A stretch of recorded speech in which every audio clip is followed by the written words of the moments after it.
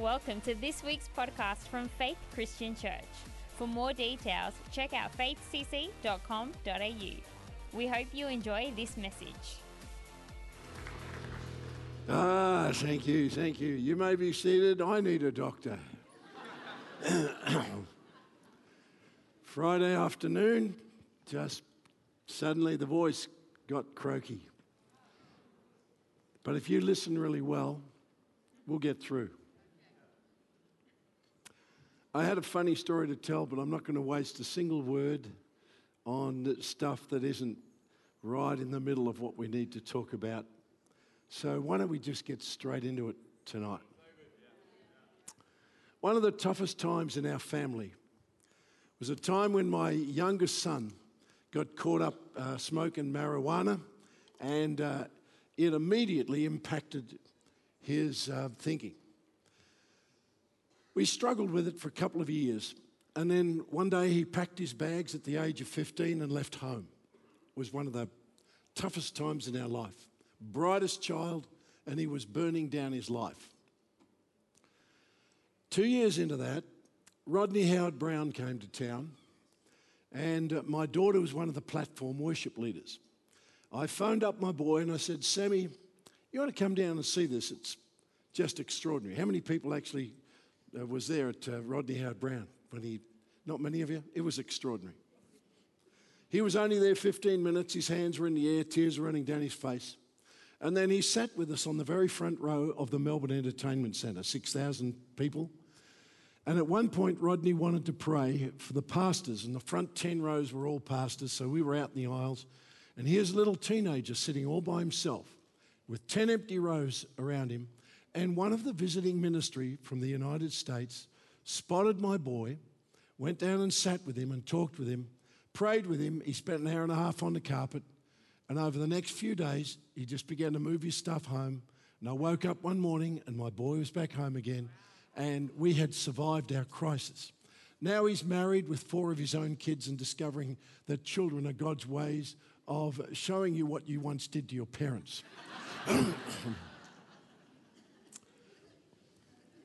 I cannot tell you how grateful I am that a visiting ministry would spot that boy, sit with him and pray with him and change his life. What always puzzled me was that I heard a little while later that that same guy who had had such an impact on our family was no longer in ministry. And I had no idea what the backstory of that might be until a story came out in the, what am I reading here? I'm reading Charisma magazine. I won't mention his name because that's not the point. What was the backstory that saw a man who changed our family's life get knocked out of ministry?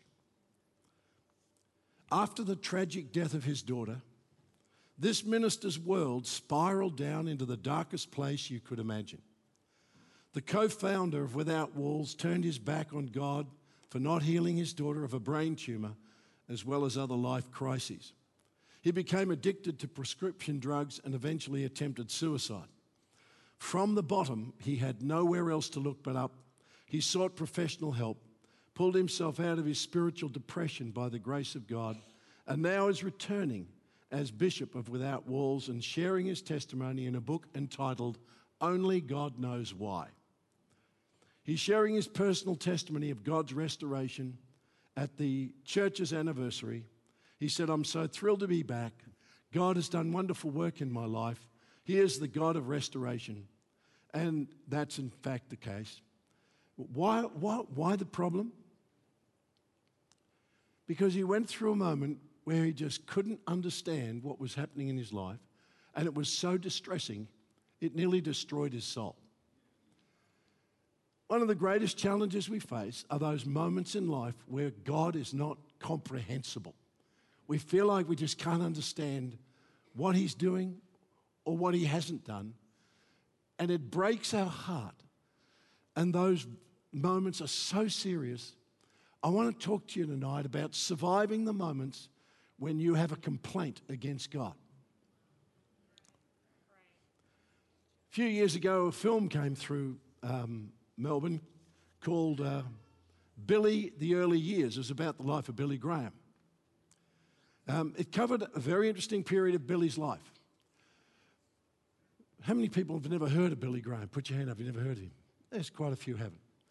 But when I was a child, Billy Graham came to Melbourne. It was the largest meeting ever held in this city, with 140,000 people packed into the MCG, all out over the Oval and everything, as Billy Graham preached the gospel, and Melburnians were coming to Jesus under the ministry of an American evangelist, Billy Graham. During the 1940s, Billy Graham had a partner. His name was Charles Templeton. Charles, during the 1930s, had been a hopeless alcoholic. He had an encounter with Jesus. It so transformed his life, he became an evangelist. And during the 1940s, Billy Graham and Charles Templeton used to share the pulpit together, and they used to do combined crusades. Then Charles Templeton began to struggle. The first thing was the problem he had with evolution. He felt that evolution, if it was true, made the Bible unbelievable. And he became an evolutionist. And it was the experience that he then had of seeing a picture on the front of the Time magazine of an African woman holding a dying child in an Ethiopian famine.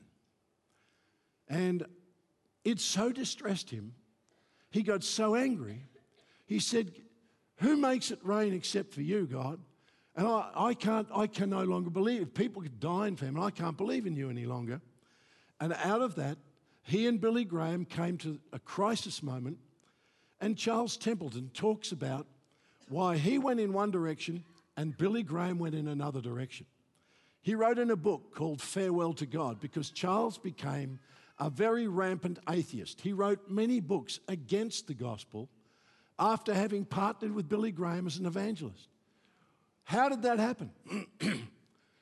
Well, this is what he wrote in his book. "All our differences came to a head in a discussion which, better than anything I know, explains Billy Graham and his success as an evangelist. In the course of our conversation, I said, 'But Billy, it's simply not possible any longer to believe the Bible account of creation. The world was not created over a period of days. It evolved over millions of years. It's not a matter of speculation. It's a demonstrable fact.' 'I don't accept that,' Billy said. 'And there are reputable scholars who don't.' 'Well, who are these scholars?' I said. 'Men in conservative Christian colleges?' 'Well, most of them, yes,' he said. 'But that's not the point. I believe the Genesis account of creation because it's in the Bible. I've discovered something in my ministry. When I take the Bible literally, when I proclaim it as the Word of God, my preaching has power. When I stand on the platform and say, 'God says,' or 'the Bible says,' the Holy Spirit uses me. There are results. Wiser men than you or I have been arguing questions like this for centuries. I don't have the time or the intellect to examine all sides of the theological dispute, so I've decided once and for all to stop questioning and accept the Bible as God's Word." Billy Graham would later talk about a single night of prayer in which he wrestled with the question as to whether he would believe the Bible or not. And he said, "That night I just made a decision. I made a decision I would believe the Scriptures." Changed his entire life. Charles Templeton made a very different decision. "But Billy," I protested, "you can't do that. You don't dare stop thinking about the most important question in life. Do it and you begin to die. It's intellectual suicide." "I don't know about anyone else," he said, "but I've decided that's the path for me." And Billy Graham and Charles Templeton went down totally different roads. Years later, when he was interviewed by Lee Strobel in his book, The Case for Faith, and if you want to read a great book on faith, Lee Strobel talks about this interview he had with Charles Templeton when he was in his final year or so of life and he was dying of Alzheimer's disease. And he sat and talked with him about how did he lose his faith? What was it all about? And that's where he went back to that one picture. He said, "I got so offended. I got so angry at God. I said, I can't believe in you anymore." Toward the end of his interview, Lee Strobel asked him a question. He said, "What do you think about Jesus?" He said at that moment, it's extraordinary, he began to cry. And with his shoulders shuddering from weeping, he said, "I miss him." Well, I'll bet you do, because you encountered him. He touched your life, but you ran into a complaint and you didn't know how to resolve your complaint. Now it's destroyed your relationship with God. We have to learn how to get past our complaints, because complaints against God have the ability to destroy your work with God. And tonight I want to take you to the Bible and just take a few moments. If you want a healthy soul, you have to get through the moments of your complaint. One of the great things about the Bible is that you'd think the Bible wouldn't want anybody talking about this. Oh, God, how dare you come to Faith Church, talk about complaints against God. How disgraceful. Well, the Bible has never had a problem with discussing complaints against God. There are whole books of the Bible that are complaints against God. The book of Job is an extended complaint. The book of Habakkuk is one prophet's complaint against God. But tonight I want to talk to you about a psalm of complaint, Psalm 73. Listen to what the Bible says. "Surely God is good to Israel, to those who are pure in heart. But as for me, my feet had almost slipped. I had nearly lost my foothold." Well, what's your problem, mate? "For I envied the arrogant when I saw the prosperity of the wicked." I got angry with God. Complaints against God is a very serious issue for every follower of Jesus, because it's not possible to live this life without coming against moments where you just will not understand. It won't make sense to you. It won't seem right. The fact is that complaints against God is a chief plank in militant atheism, and a lot of movies now carry these themes quite regularly. I'll tell you one movie, if you want to go and see a movie that is almost like an extended complaint against God, The Grey with Liam Neeson. You take out that movie and have a look at it. Don't yell at me if there's some swear words in it.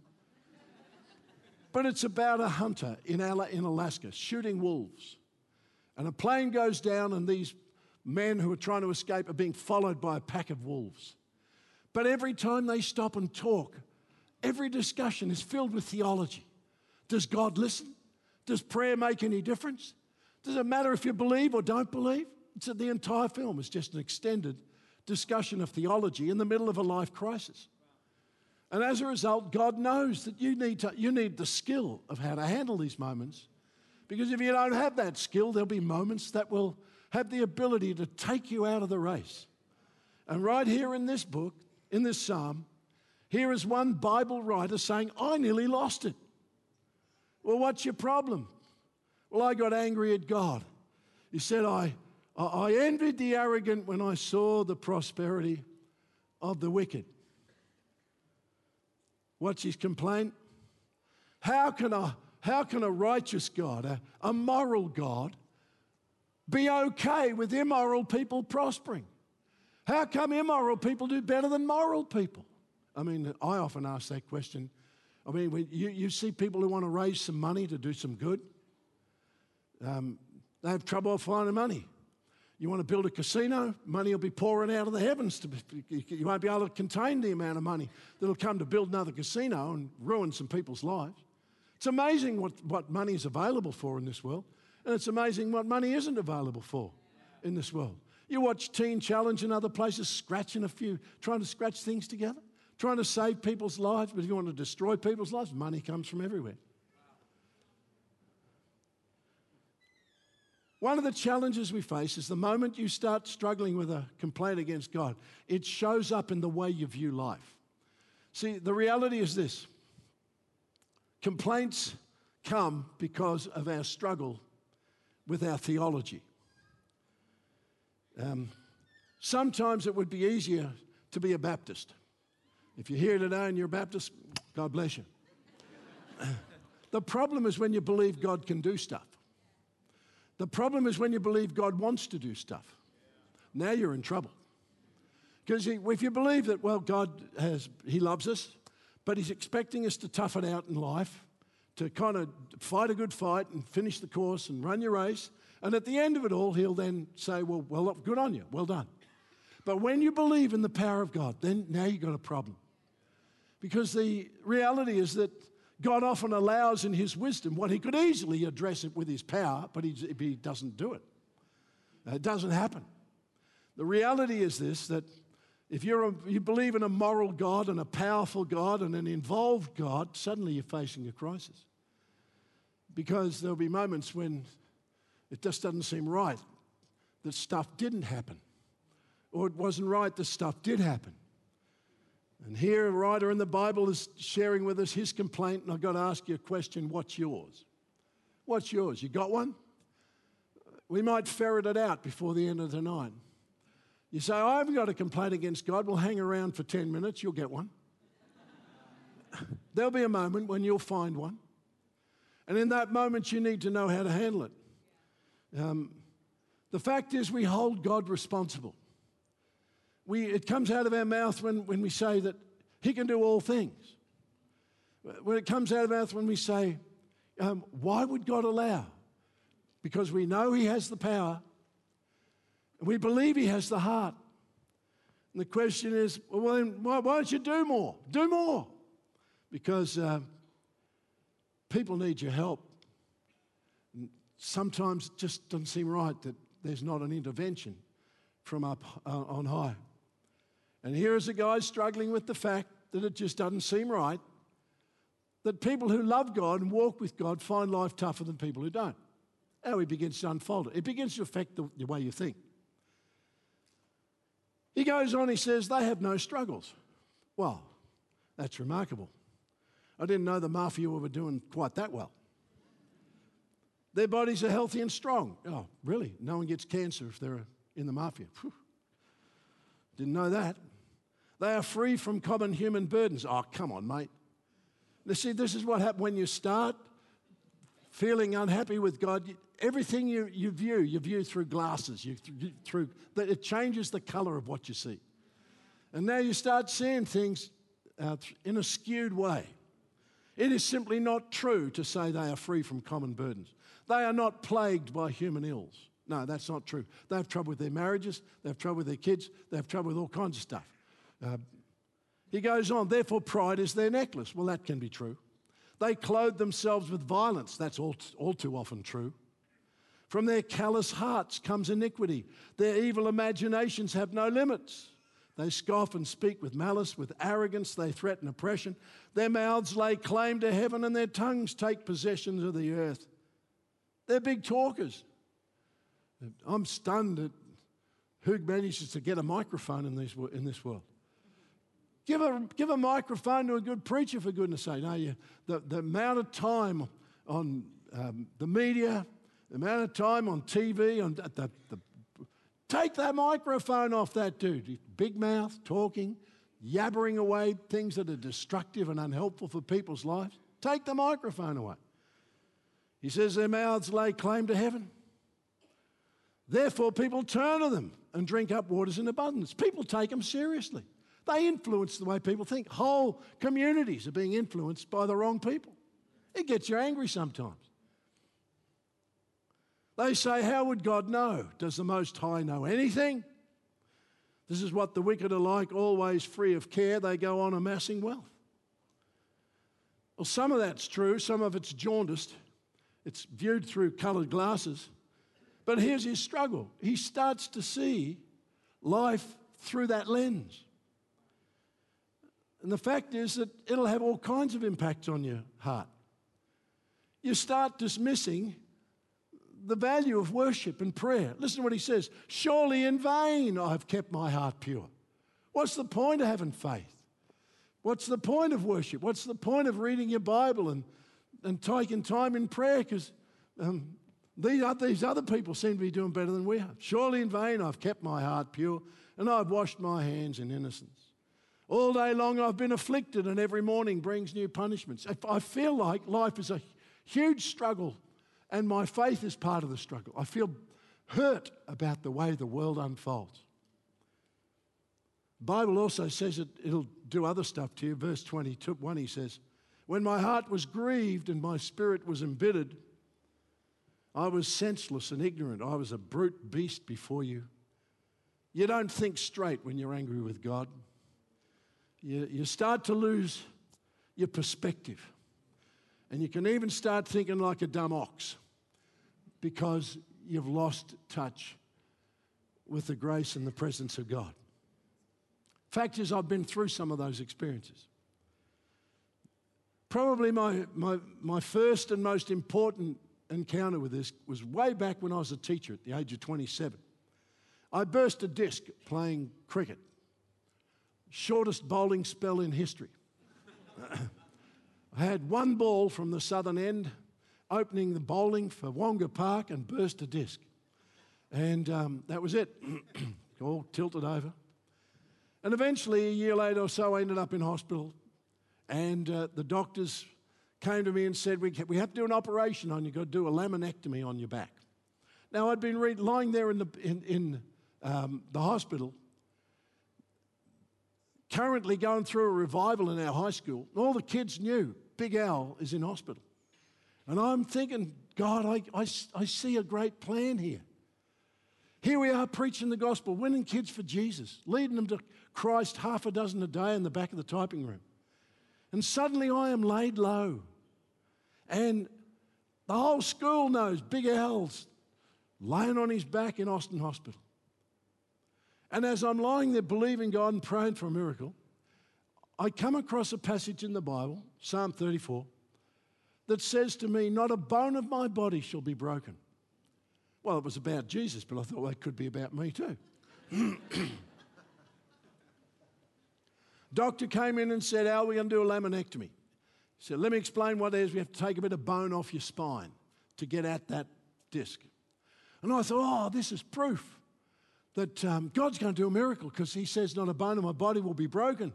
And I'm believing God for a miracle. And I could see it all. I could see me, an angel coming in, rubbing my back in the night. I could see instantaneous life springing into my disc. I bound out. I come back to school in radiant glory.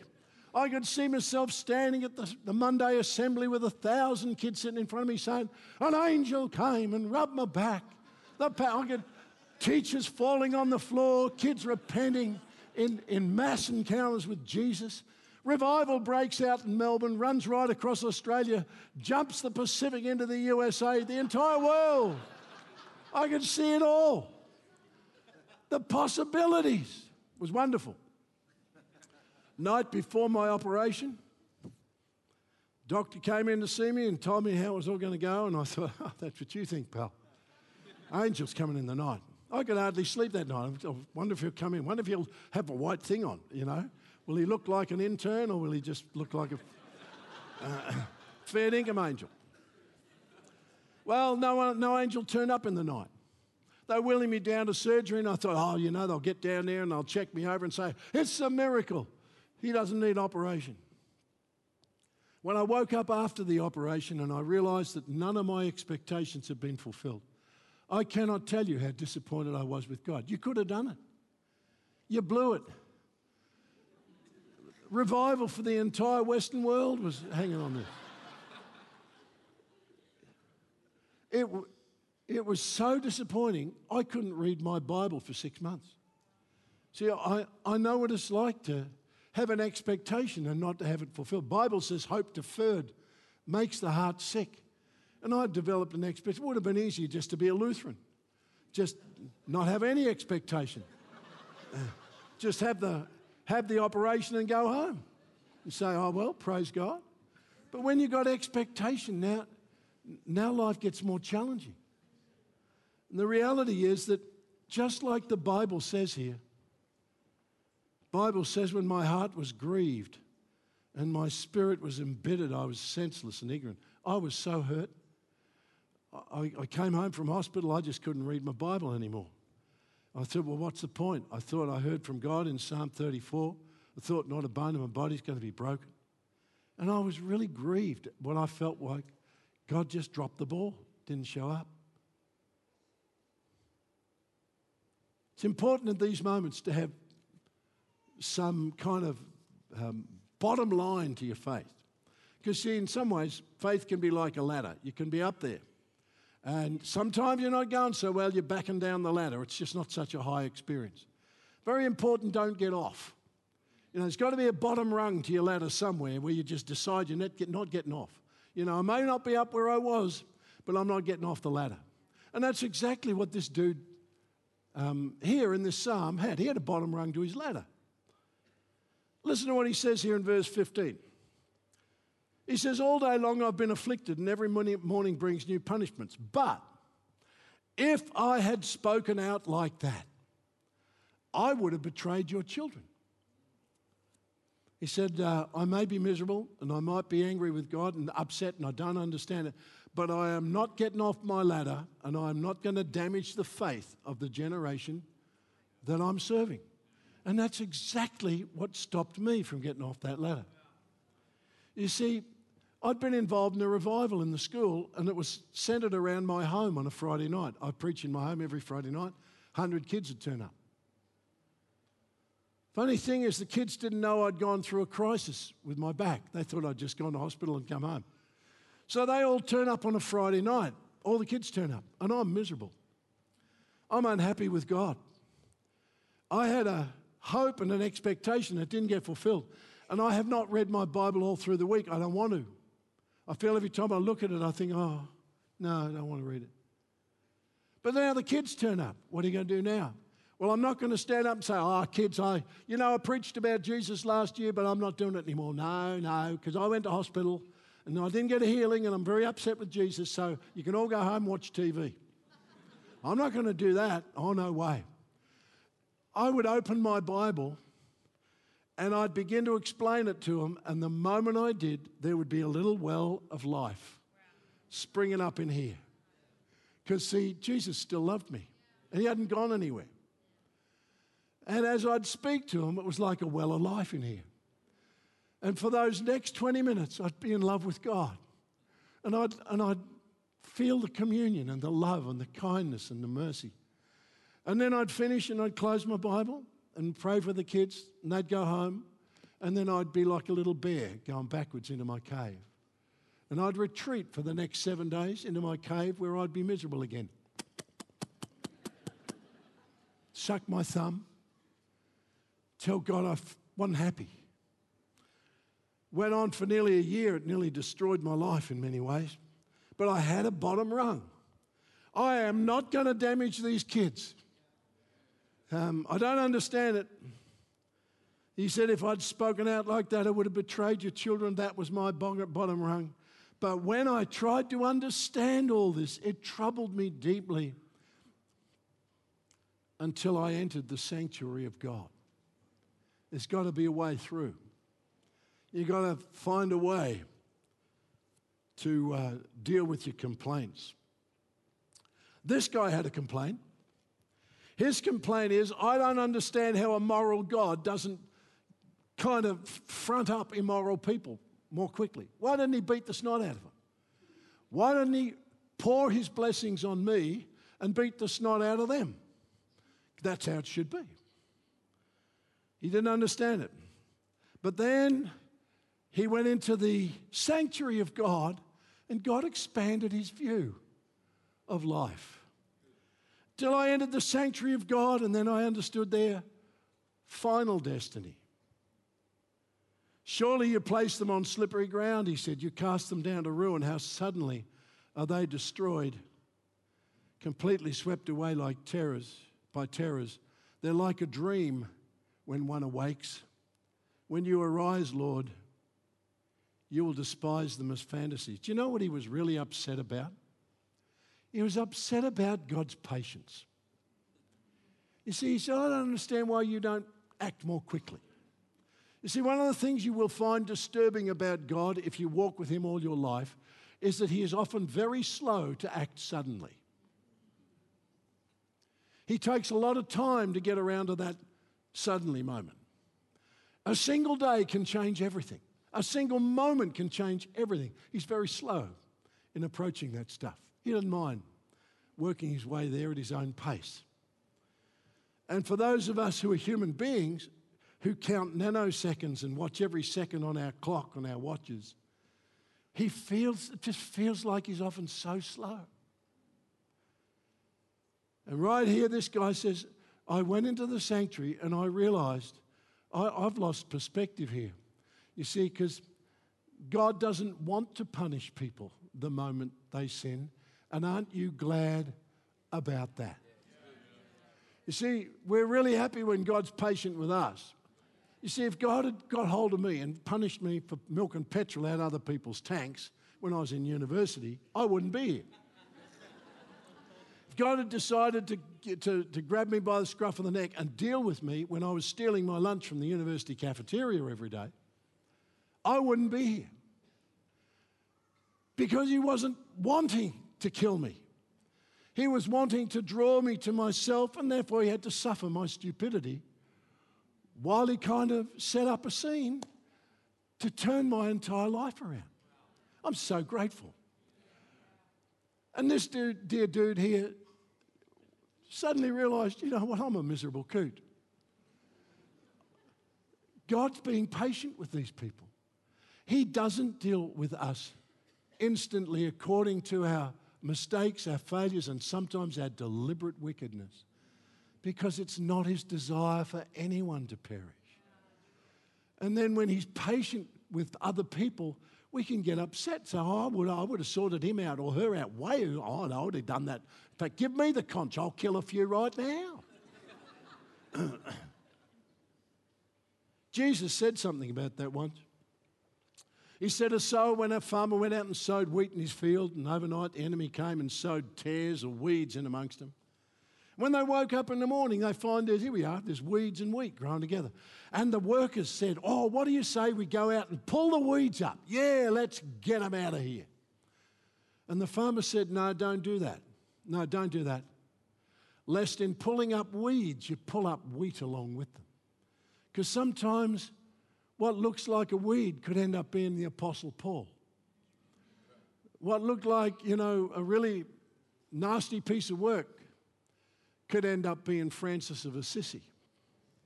You have no idea what the Holy Spirit will do. Anyone who's gone back and read the life of Augustine, the great Augustine, who was the pillar of one of the reasons why Western Christianity exists is because of the great St. Augustine. Read his life up to about the age of 28. You think, why didn't God kill him? Because God loved him, that's why. And I don't know who you are, whether you come tonight, whether you're a person who walks with Jesus or you're living like the devil. But you need to know something, that God is patient with people. Don't presume that God's non-activity in that area means he's approving of what you do.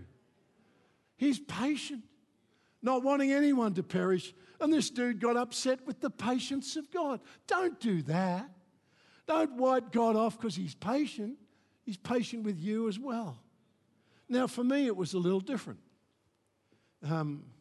What got this dude across the line and what helped him to reframe his perceptions was he went into the sanctuary and God expanded his view of life. So it's a bigger view of life. You've got to have a bigger view, mate. Look out into eternity. Realize God's not simply trying to make people happy. He's trying to share his kingdom and his life with them. So he'll be patient. For me, I went off to Bible college. Eventually, I got so dry. Oh, man. It was that back thing that I had a complaint against God. It went on for nearly a year. I got so dry. I remember getting up one Sunday morning before going to church, and I got down on my knees and I said to God, I'm like an old stick.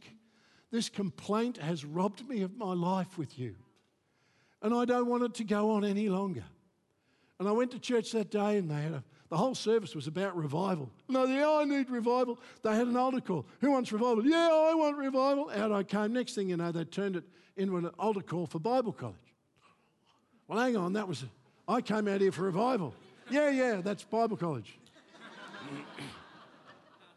Suddenly I was facing the question of a career change. Am I going to quit my teaching career and go to Bible college? It was being dry for that long that drove me to the extraordinary step of just deciding to quit my career and go to Bible college. Wow. Now I go into Bible college. I'm there with my wife and 3 children. And I realize I'm still not happy with God. I've got a complaint. And now I've burnt my bridges and I'm trusting you. And it's not a really good idea to have now pinned your life on God and be unhappy with him. And I was there in Bible college in that first week and I thought, I've got to get this sorted out. I went for a long walk on the farm and I talked it out with God. I said to him, listen, you've got to know something. I'm not happy. I expected a miracle and you didn't show up. Did you not get the memo? But I'll tell you what I'm going to do. If I hold on to this complaint, it will destroy my ability to trust you. And I just don't understand. I feel like that pastor. My daughter died. I don't understand. No, I don't. But this one thing I know, that I can't do life without you. Now, you'll have your own reasons, and one day I know you'll explain them. So I'll tell you what I'll do. I'm going to give you the benefit of the doubt. Now, I bet God was saying, gee, that was close. Going to give me the benefit of the doubt. Angels were weeping. Oh, how moving. He's going to give God they're probably laughing. What a joke. GL, you made everyone laugh up here. I said to God, this is what I'm going to do. I'm going to take this experience, I'm going to put it in a box, and I'm going to mark it AFL, awaiting further light. But I will not let this be a stumbling block between you and me one more day. So here we go. I don't understand, but I have no one else but you. So here it goes. Up it goes on the shelf, awaiting further light. If you would like to talk to me about that at some stage, I'd really love an explanation. But if you never explain it to me, then I'm just going to say, well, I didn't get that one, but it's okay because I trust your goodness and your mercy. If you gave me Jesus, the forgiveness of sins, the resurrection of the body and the life everlasting, everything has been given to me in him. I will just say, oh, I didn't get that one, but I refuse to see the rest of my journey damaged any longer. And I'm so glad I did. I would never have seen blind eyes open. I would never have had the privilege of watching the miracle of his leadership and his goodness. I was moved to tears by that thing. His goodness. All my life, you have been faithful. And it all hung on that one moment when I felt like I just didn't understand. But that complaint could have ruined my life. I was like a beast. I was bitter and I was upset and I was grieved. The Bible says that was me. When my heart was grieved and my spirit was embittered, I was senseless and ignorant. I was like a brute beast before you. Well, what does God think about people who have a complaint? Ah, you miserable coot. Give you Jesus and look at you. No. Walk around with complaint. I'm sick of it. It's not how God feels. Listen to the heart of God.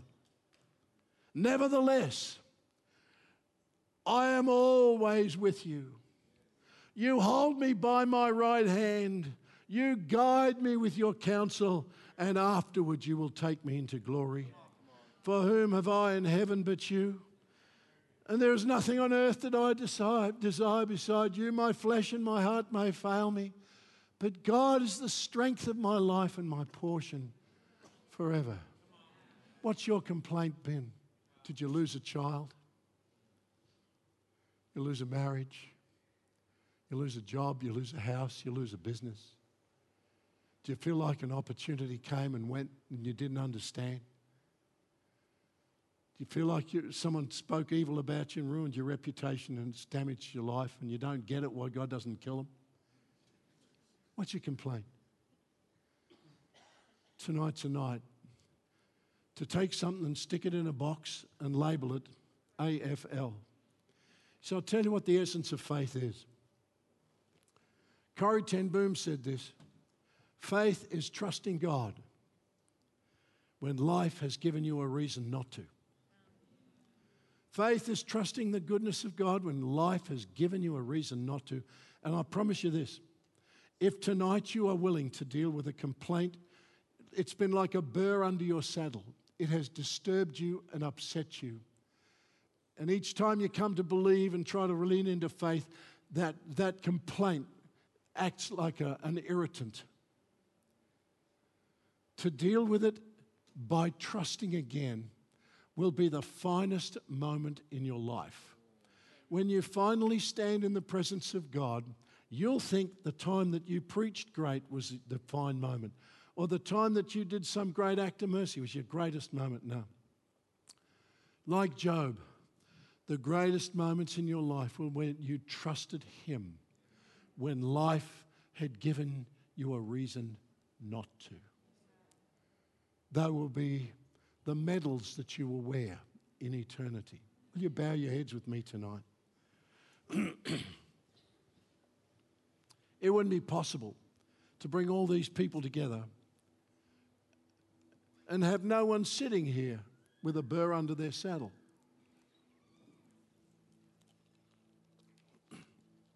Is that you? Jesus said, "Blessed are those that mourn, they shall be comforted." If you've had a burr under your saddle, and tonight you just want to get past it. You don't understand. You don't see the reason. It doesn't seem just or fair or right or whatever. But you want to get past it. Just want you to lift your hand right where you are. You know it. You know you've got a burr under your saddle. It's like a little irritant. It disturbs you. Yeah. I've had to survive mine. And because I'm a survivor, I'm here to help you. In your mind, I want you to see that burr stuck in a bottle or a box. You take it. You don't understand it. Stick it in a box. Mark it awaiting further light. And then make a decision. You're going to hand it back to Jesus and say, if ever you'd like to talk to me about this, I'd love to hear from you.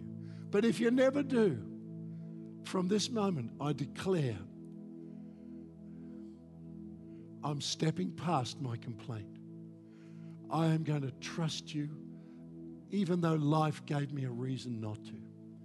I choose to trust your goodness. All my life you've been faithful. Oh God, don't let this disrupt our relationship. Father, I lift my hands in prayer over this people. And today I pray your Spirit could go to those hearts that have been troubled by a contradiction. Consider him who endured such contradiction, Jesus, and yet never had a complaint against his Father. Embrace a free heart tonight. Hand it back and say, it's okay. It's okay. It's okay. In Jesus' name, I commit this people into your hands. Amen. God bless you. Thank you for listening to this week's podcast from Faith Christian Church. To stay up to date, check us out at our website faithcc.com.au.